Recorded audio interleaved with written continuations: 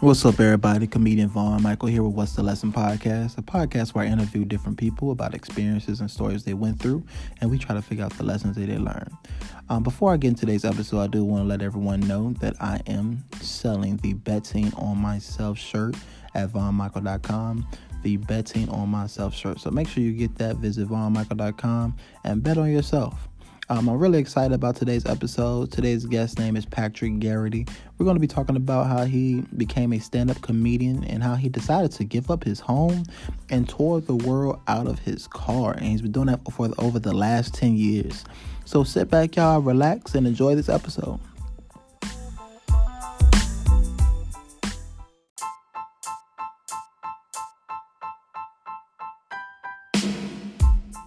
Patrick comedy is fresh and original.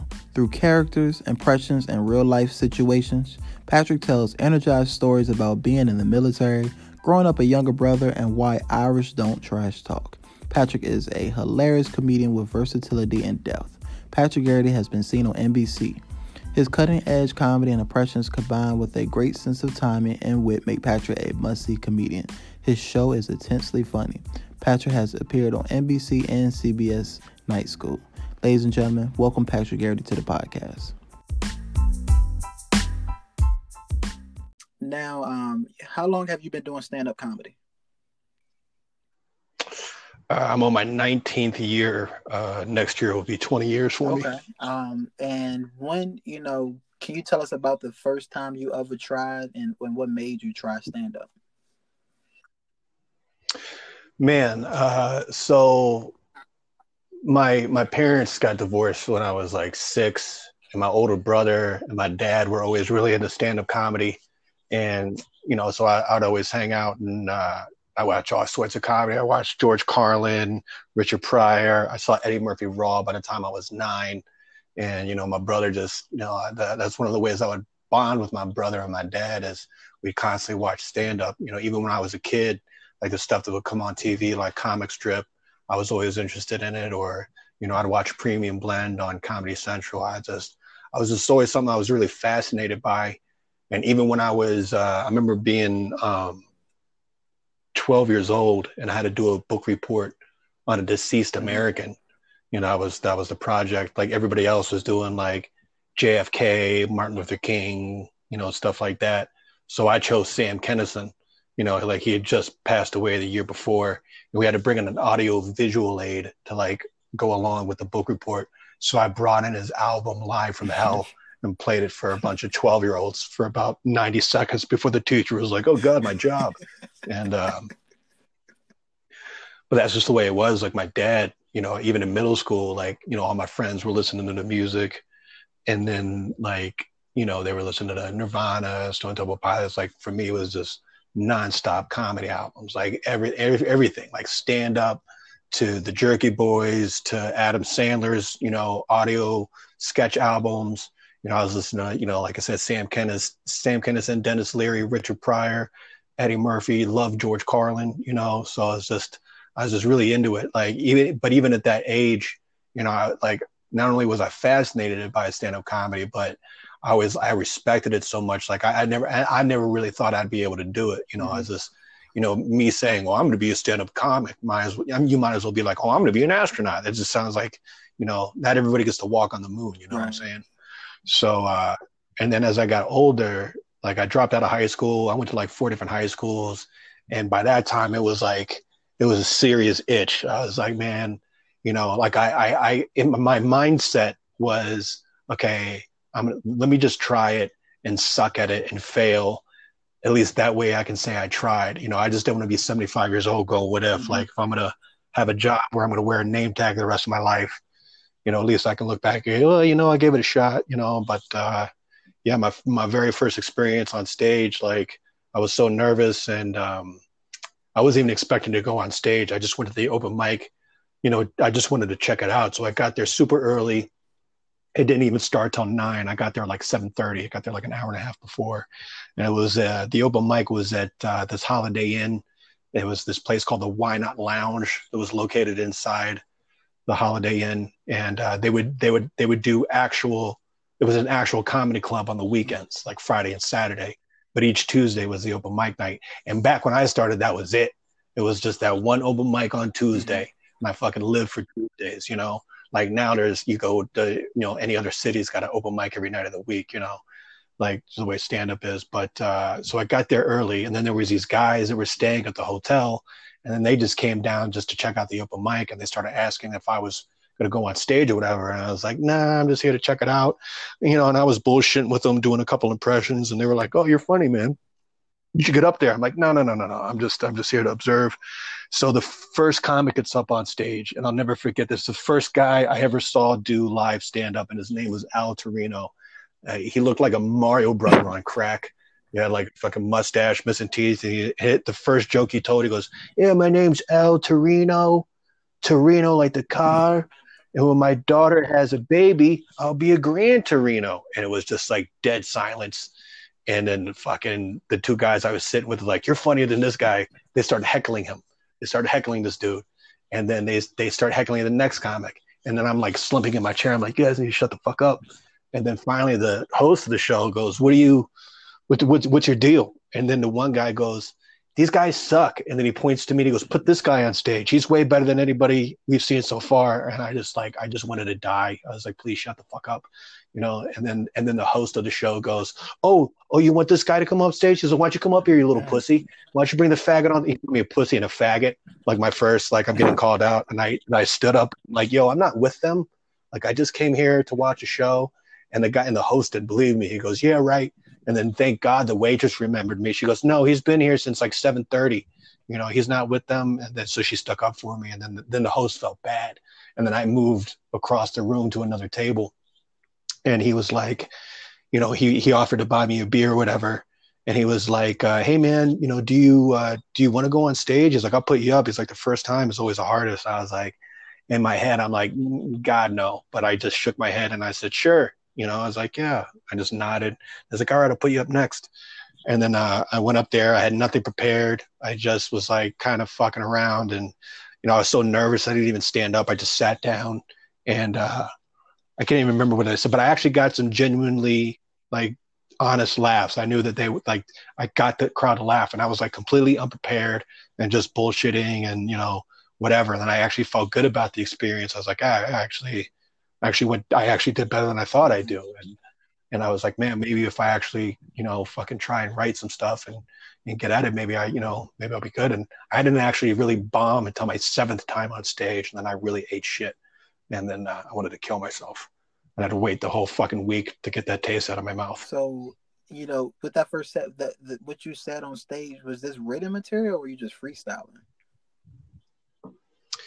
I had just like a couple ideas, you know. It was just like, you know, like I said, you know, back then, like I was really doing impressions and stuff. So I did a couple impressions that got some good laughs. And then I was just like fucking around, just like they weren't even like, you know, I just had concepts or premises that I was like fucking around with on stage. And, you know, I actually, you know, not everything would, you know, like I didn't do great. I didn't do bad. I didn't do as bad as I thought I was going to do. You know, I actually got them to laugh like that, like an actual genuine laugh. Like I could tell, I was like, oh, I got him, you know. And I was like this, and if I like was like, it was like a surge. Like I was like, oh, I want to do this again. I want to, like, you know, I want to experience this more and see, like, you know, maybe I can do this. And then that, like, you know, because who knows how long, if those guys hadn't heckled everybody, and like, who knows how long I would have waited before I even tried to get on stage. But I mean, it was like trial by fire, and I just went up and got on it. And then yeah, so.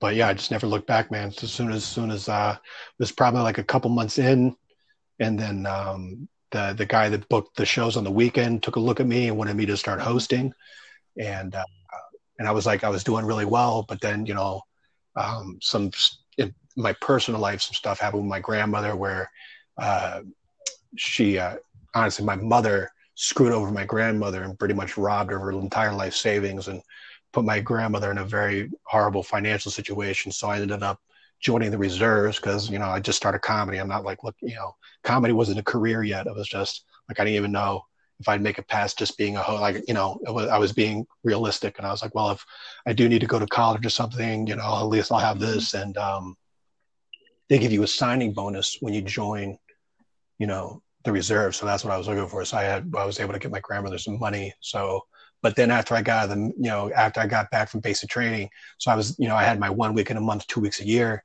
but I had all these great military jokes, and that was like right after 9/11. And, and it was just like, I immediately had all this new material. Then I went from host to featuring almost immediately.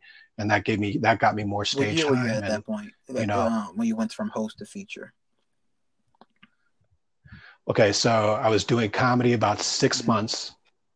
And then after about 3 months, I started hosting. So I was hosting for about 3 months. Then I went to basic training, which was like 5 months, and then after I got back from basic training, I think I was back in town for like a month.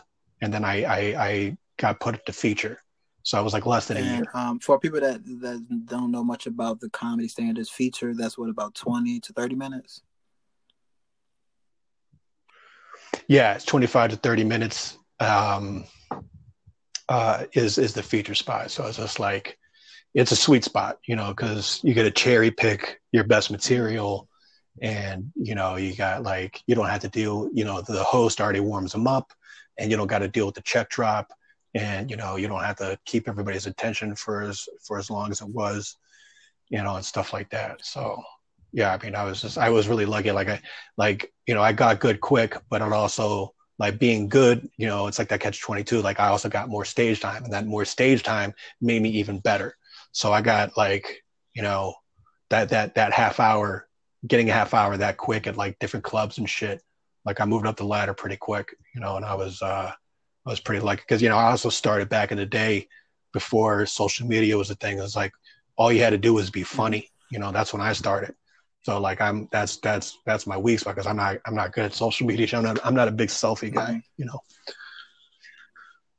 So you back in, you back doing, you got promoted to feature. Now, so at this point you featuring, or did you have a job? How are you bringing income? Oh yeah. So see, after I get out of the military, I'm 21, and then so I'm featuring at the age of 21. I'm also doing like loss prevention at a Winn-Dixie, and I have my 1 week a month for the reserves, and then I have my 2 weeks a year thing, and then I have comedy. So like, I was technically doing 3 jobs. I have my comedy that I would work out, do on the weekends, and then except for the 1 week in a month, I do my drill for the military. And then but yeah, so I was just pretty much juggling all that at once. And then I had my regular job all the way up until I was about, I want to say 24 or 25. And then, like, I was even the last year of my regular job, I was barely working there anyway. And my buddy was like my boss, so he would just let me work I was really lucky in that too, that my buddy would just let me go on the road for however long I wanted, and then he'd put me right back on the schedule. Like, when I got back, he was just like, he's like one of my best friends, so he really worked with me. He was like encouraging. He thought it was awesome that I was doing stand up, and fucking would do anything to help me. Like, we're still great friends. I love that guy. So yeah, then after I turned about, once I was like 25, it was nothing but comedy. That's how I made my living. Okay, and you were able to just support yourself straight off of comedy? Yeah, I mean, it wasn't easy, like, it was, like, I would go work the road, and then my grandmother had a place in Orlando, so I would come back to Florida and stay with her and give her as much money as I could to help out. And like, she was a huge reason why I was able to do what I was able to do. Like, she supported me, and like, was like my biggest fan. So I was really lucky in a lot of ways, as far as like my regular job and my boss, my grandmother, and people vouching for me to get work. That was a huge thing. That's how you get a lot of work, is that like other comics vouch for you. And I had that kind of attitude where, like, I had so much respect for comedy and comedians that even work the road. Like, I was like a sponge, like, even the guys that were at the open mics that I knew were pros, Like I had nothing but respect for them. And I think they picked up on that. Like when they gave me advice, I listened, and I was like, really just in awe of them. I was like, man, you guys are awesome. Like, so they wanted to help me out. I was like that kid that they were like, oh man, fucking bright-eyed kid. They're just like wanted to help me. And I think that's a huge thing in this business is like your attitude. Right. There's some people that just feel very entitled to like you see some guys that do open mics for like 2 months, like, when am I going to start getting paid? Like, what to do? Settle down, Tiger. Like, fucking, why your main goal should be not being a disappointment to somebody's evening. Like, they don't know who the fuck you are. They don't give a shit. Like, that's the thing is that even to the, like, after 20 years, that's my goal. Like, I want to make sure everybody has a good time. Like, every comic has their own ego and like, oh, I crushed, but like, I love, that's one of my favorite things about stand-up comedy. As soon as you put that mic back in the stand, you know exactly how well you did. And people coming up and shaking your hand and like genuinely smiling and, laughing, like you can hear them kind of repeating your jokes a little bit, or like, because they didn't come to see my show because I'm famous. They just came out because they wanted to go out. They wanted to see a show. I just happened to be on it.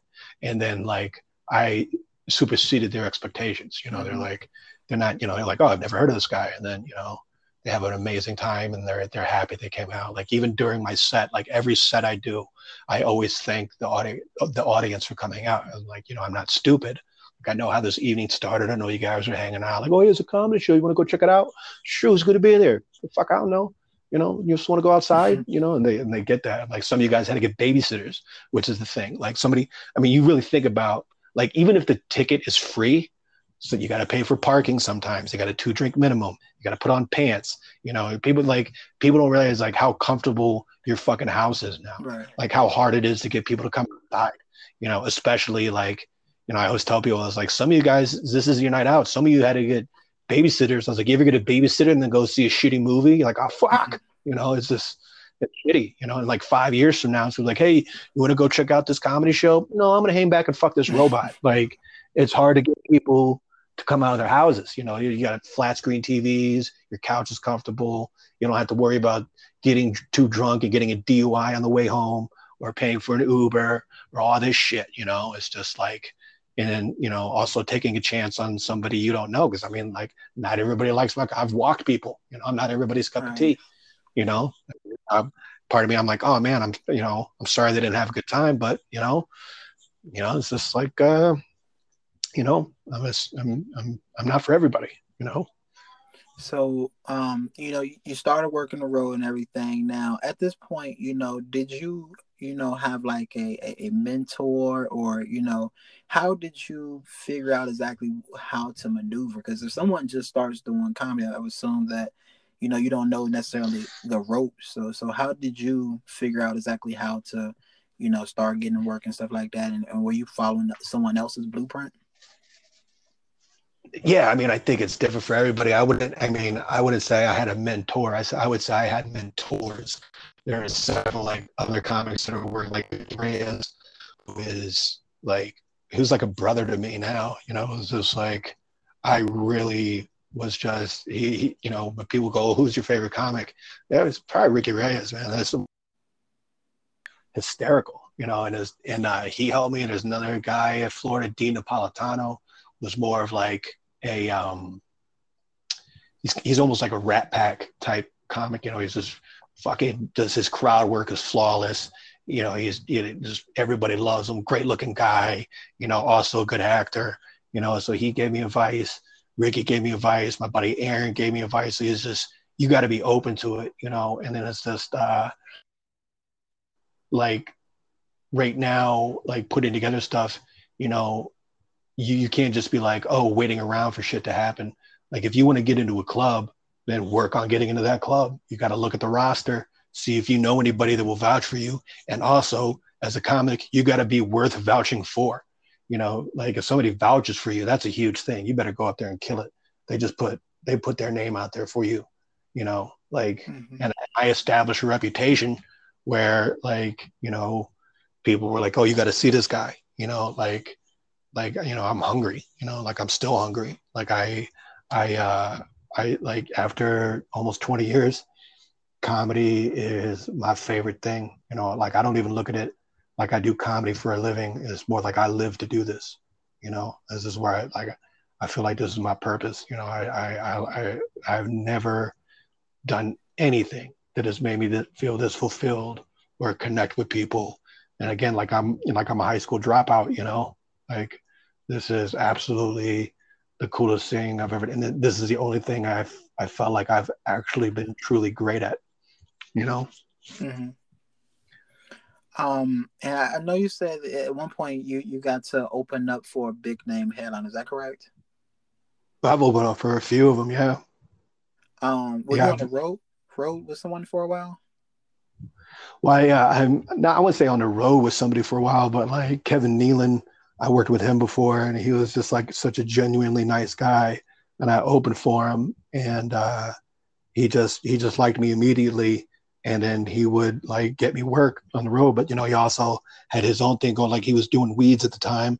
So he would do weeds and then work the road a little bit. And he also had other features that he would bring with him.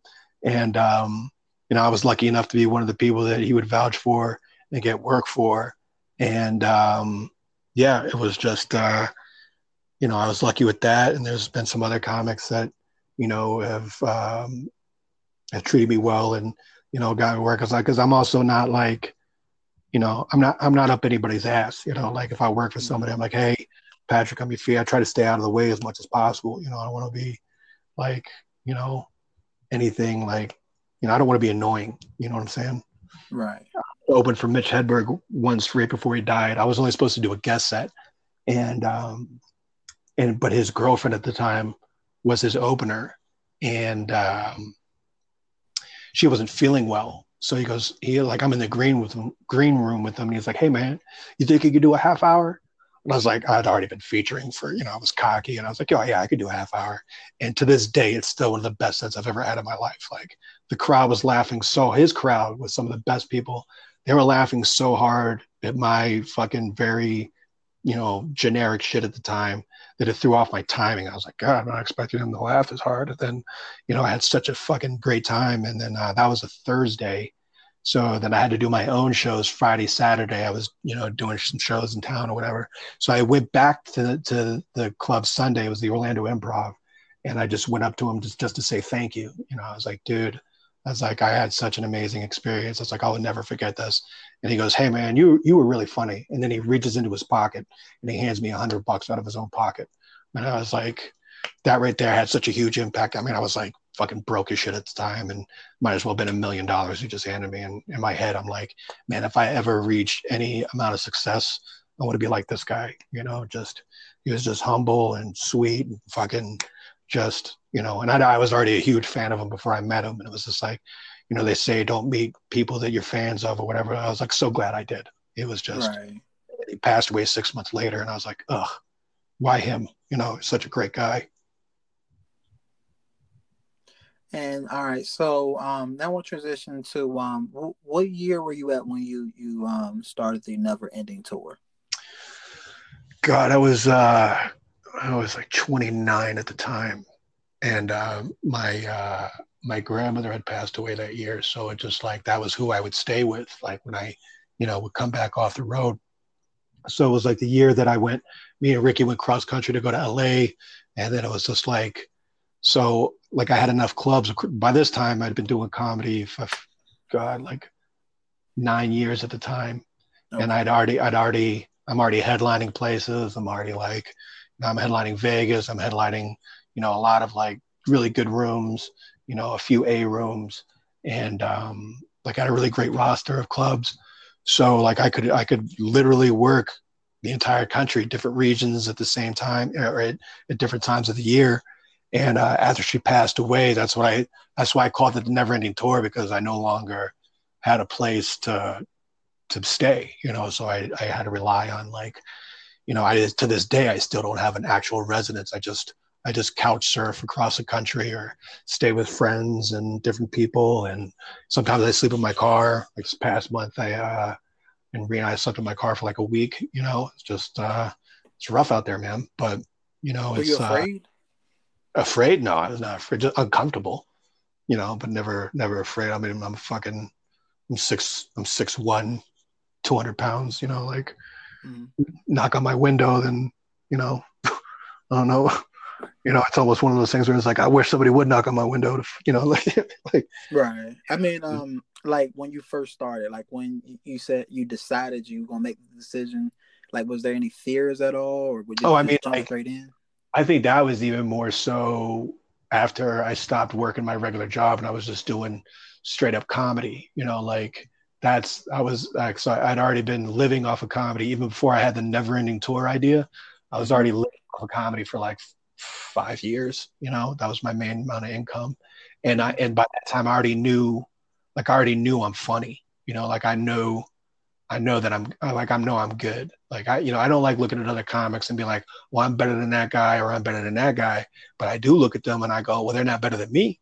Like I'm just as Mm-hmm. good. So that's like a motivating factor. It's like if they can get a special, I can get a special. You know, Right.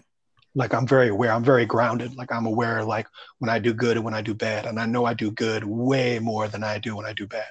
And when I do bad, it makes me like I analyze it and I accept it and then I improve and I get better. You know, like I'm not one of Mm-hmm. those people that's like delirious and fucking eat shit on stage and then go crushed it. You're like, no, asshole. I fucking heard ice melting when you're on there. Like I know what I bomb. You know, but And how long have you been on this never ending tour now? this is 11 years with no actual home or residence, man. So I just do different regions of the country at different times of the year. The tour basically works like this. Like I started comedy. Like I'm from DC originally. That's where I grew up. That's where I, consider home. But Florida's like a second home because I started comedy there. So my Mm-hmm. grandmother moved to after she retired, and so this tour goes December through February. I'm in Florida, so I do pretty much the entire state. I crash with different friends and bounce around, and then soon as like March hits, I hit the Carolinas, start heading up north, and then by the end of March, I'm in like Pennsylvania, and then Pittsburgh, and then April, I'm pretty much all in the Midwest. I do like Ohio, Indiana, Illinois, Wisconsin, and then late April, I start heading down, Missouri, Arkansas. Then May, I'm in Texas. June, I'm in the Southwest, like New Mexico, Arizona, Nevada. Do like Vegas, and then and then July, I start hitting up the Northwest. Like I'm in, Oregon and Washington, doing shows up there, and then I'll fly to the Bahamas for 2 weeks at some point in time, in like late August, and then September rolls around, and I start heading out. That's where I'm right now. I'm in Colorado. I hit up like Colorado, try to get like 2 or 3 weeks out here, and then October, I'm like back in the Midwest for about a month. In November, I'm back on the East Coast, do like New Jersey, DC, and then I try to hit like the Carolinas again on my way back down south, and then December starts all over again. Florida, December through February. That's the tour. Dope, man. And what would you say, the next 5 years, what is your plan with this tour? So, like in the recent years, the internet is an amazing thing. So I just discovered the Patreon whole thing. So I've got my Patreon going, and I see how powerful it is. It's an amazing tool. It's really great, like perfect for stand-up comics and other artists where to get that extra income. And so my idea is I want my Patreon, I want to get 100,000 subscribers to my Patreon. Everybody's subscribing for just $1. So that's $100,000. And then I do my never ending tour around the country like I've been doing for over a decade. But each month, I want to bring 3 awesome comedians to work the show with me. And there's no headliner. It's just, we all split the time. So as an audience member, instead of seeing like a host who's only been doing comedy like 2 or 3 years, and a feature who's only been doing comedy 5 or 6 years, and a headliner who's been doing it like 8 to 10 or more, like you get 4 headliners, 4 crushers on one show. It's a simple question. It's like, how do you put together a killer show? Easy. Put all killers on the show. And after 20 years in this business, I know who the fucking killers are. you know? So each month we'll bring 3 different comedians and I'll pay each comic 25 grand for that month of work. Like after being in this business for this many years, it's like not all comics are trying to be Eddie Murphy or Dave Chappelle. We just want to work. We just want to pay our bills, you know? And it's just like 1 month you'll be like, oh, fuck, I had a good month. I'll make 3 grand. Then the following month you get like, all you got is like 3 one-nighters and all you're making is $400 for that entire fucking month, you know? Like my life is so stressful. Like I can't imagine how much more difficult it would be with kids. So like I want to help those. Like I just want to create something, you know, that will really, you know, not going to change lives, but have an impact on a comic's career. You know, like Right. like all comedians are just busting our asses and killing ourselves just trying to get a 5-minute spot on fucking Conan or The Late Show or whatever of watered down fucking material, and then they don't even remember your name the following week. You know, it's like, you know, so it doesn't have the same impact as it get. So it's like I want to create something where it's like as a comic, I'm like, hey man, like you want to come on tour with me for a month, you know, and you get to work with other great comedians. Their fans learn about you. Your fans learn about them. You know, we all collaborate and we have a great time. A straight month of work. You don't have to worry about gas money. You don't have to worry about hotels. All you got to worry about is being funny. And then each city we're in, we can interact with fans, you know, and it's just like, and then at the end of the month, you get a nice fat 25 grand, you know, nut, and you don't have to kill yourself the rest of the year, like working fucking casinos where they don't even turn the TVs off during the show. It's like, oh, if you're not enjoying my stand-up comedy, there's a fucking Red Wings game going on in the background. You know, it's just like you don't have to worry and fucking do shows like that. And then like a happy comic is a creative comic. You know, we like I always told people, it's like I've been driving around for the past fucking 11 years with no AC and a check engine light on. You know how fucking stressful that is driving through the desert, you know? Right.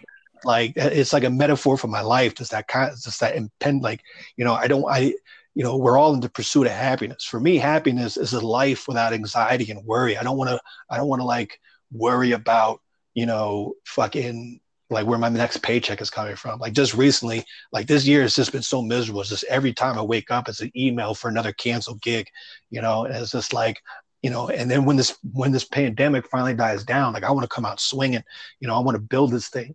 You know, I want to like, you know, the way people are like, oh, I've done the Tonight Show. Like, I want people to be like, oh, have you done the Never Ending Tour though? You know, it's Right. just like, would you rather do 5 minutes on a late show and get paid maybe $1,000? I don't know what it pays. Or would you rather get a month of work and get on a tour bus and, you know, and tour around the country like a Dave Chappelle or like a Chris Rock and have that experience where you like, and you get to share it with other comics, you know, and I'm not going to do this forever either. Like once I'm older and I'm finally done, I'm ready to retire, I'm going to pass the tour down, just like the Tonight Show has a new host. Like, you know, the way I look at the Never Ending Tour, I want that tour bus to be like a fucking pirate ship. And then I'm going to hand it down to a new comic, you know, and then they can have it like, it'll truly be the Never Ending Tour because I'll pass it on. You know, I want comics 30 years from now to be able to enjoy this. You know, when I'm old and retired, like I want to create something that changes the entire landscape of comedy. I want to create something that gives comics something they want to strive to be on. Like, yeah, I'm not saying that the Tonight Show is not great, but what about this? What about this idea?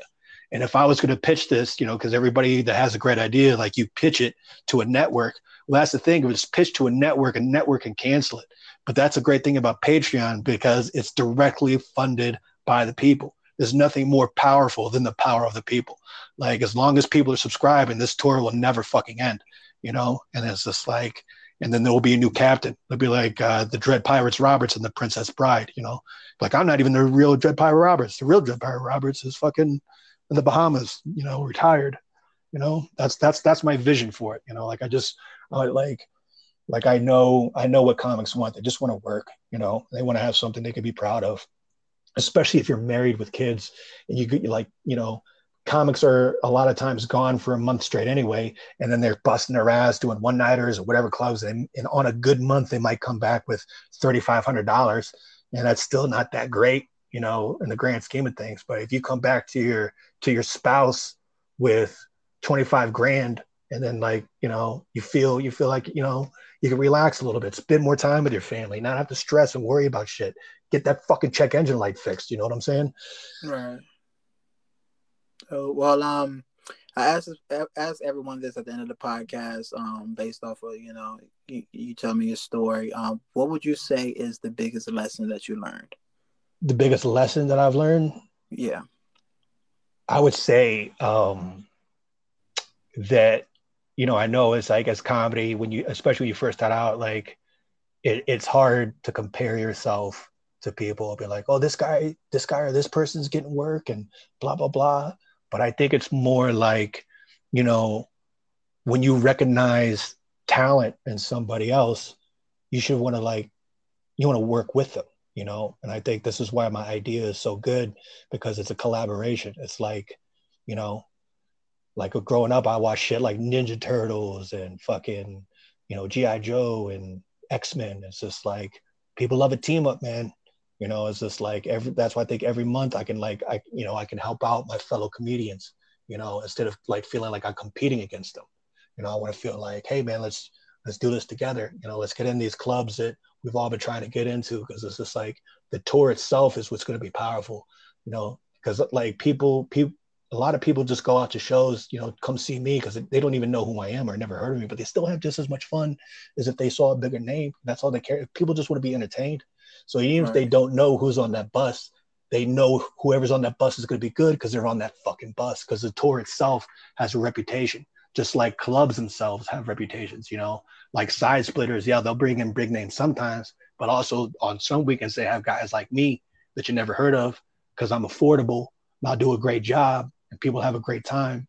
And so that's what I think. I think it's just like learn more to just like when you see somebody that's crushing it and makes you forget that you're a comedian yourself, like, respect their talent and like want to like collaborate with them, get to know them, like make them on your team instead of feeling like you're competing with every single fucking comic out there. Because, like we're lucky all to be able to do this. And for the most part, I would say most of the comics I met are pretty amazing, awesome people. And like, I'm grateful for these relationships. I've met people I think of like what my life would be like if I never did stand-up comedy, and the people I never would have met, and how much different and unfulfilling my life probably would have been, Mm-hmm. Oh, well, where can people find you at on social media? What social media platforms, and what's your handles and stuff? Well, I'm a fucking idiot and I have different handles for every fucking different fucking thing. So if you wanna find me on Twitter, you gotta look up, my Twitter is at PG, my initials, Patrick Garrity, PG Road Dog. And if you want to find me on Instagram, it's Garrity Grams with a Z, GARRITY GRAMZ. Like I said, I'm not a big selfie guy, so pretty much my entire Instagram is mostly people signing my car after shows and stuff. That's like something I'm really proud of. Like I have, you can't just be a comedian these days. You have to have a brand. So I think my car is like kind of like is my brand. It's pretty much a real life representation of what hustle and hard work looks like. It hasn't been washed in 4 years. It looks like it's been through the apocalypse, and it's just fucking, it's just awesome to look at. And then on Facebook, it's just my name, Patrick Garrity, GARRITY. Find me on that. And I have my own podcast that I've been slacking on because there hasn't been much tour, to do. But it's Road Glory on you can find it on Spotify, Anchor, and all that good stuff. Oh, all right, Pat. Well, thank you so much for coming on, man. I hope you enjoy the rest of your evening. Dude, thanks for having me, bro. Miss you, man. Hope you're doing good out there, buddy. No doubt. You too. All right, homie. Later.